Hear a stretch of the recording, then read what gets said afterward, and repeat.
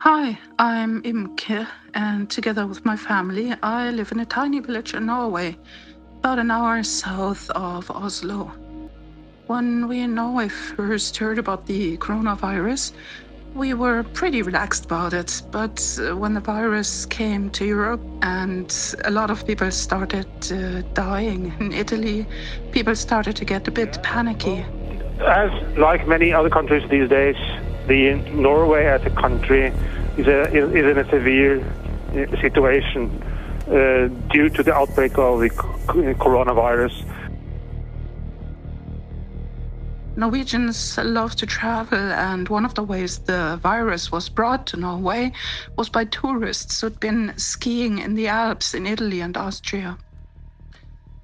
So when the virus started spreading in Norway, the government was pretty quick to close schools and kindergartens. Theaters, museums, libraries, and so on were closed, and all kinds of concerts and events were prohibited. As in other countries, people rushed to the stores to hoard toilet paper and canned food. Those employees who could work from home were encouraged to do so. And of course, if you have a laptop and internet, you can work almost anywhere. So that brings me to an interesting fact. A lot of Norwegians own a cottage. In a country of 5 million people, there are almost 500,000 cottages. Well, it might be a good idea to ride this thing out at the cottage, a lot of those cottage owners thought.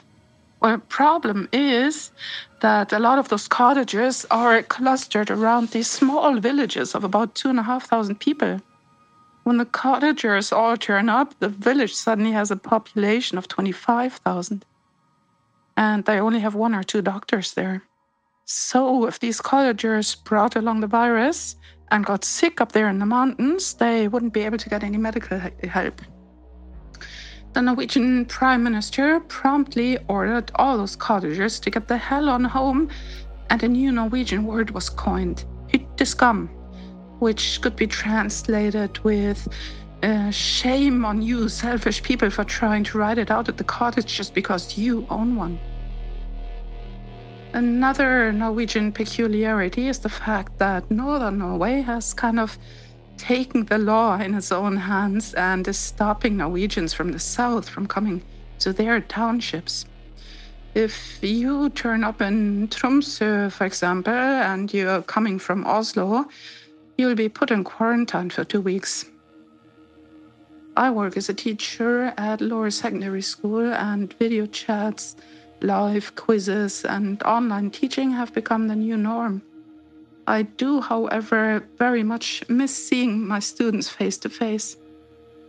Another interesting observation we've made over the past few weeks is that on our daily walks, when we meet the neighbors, always keeping a good distance of at least 2 meters between us, everyone seems really starved for conversation.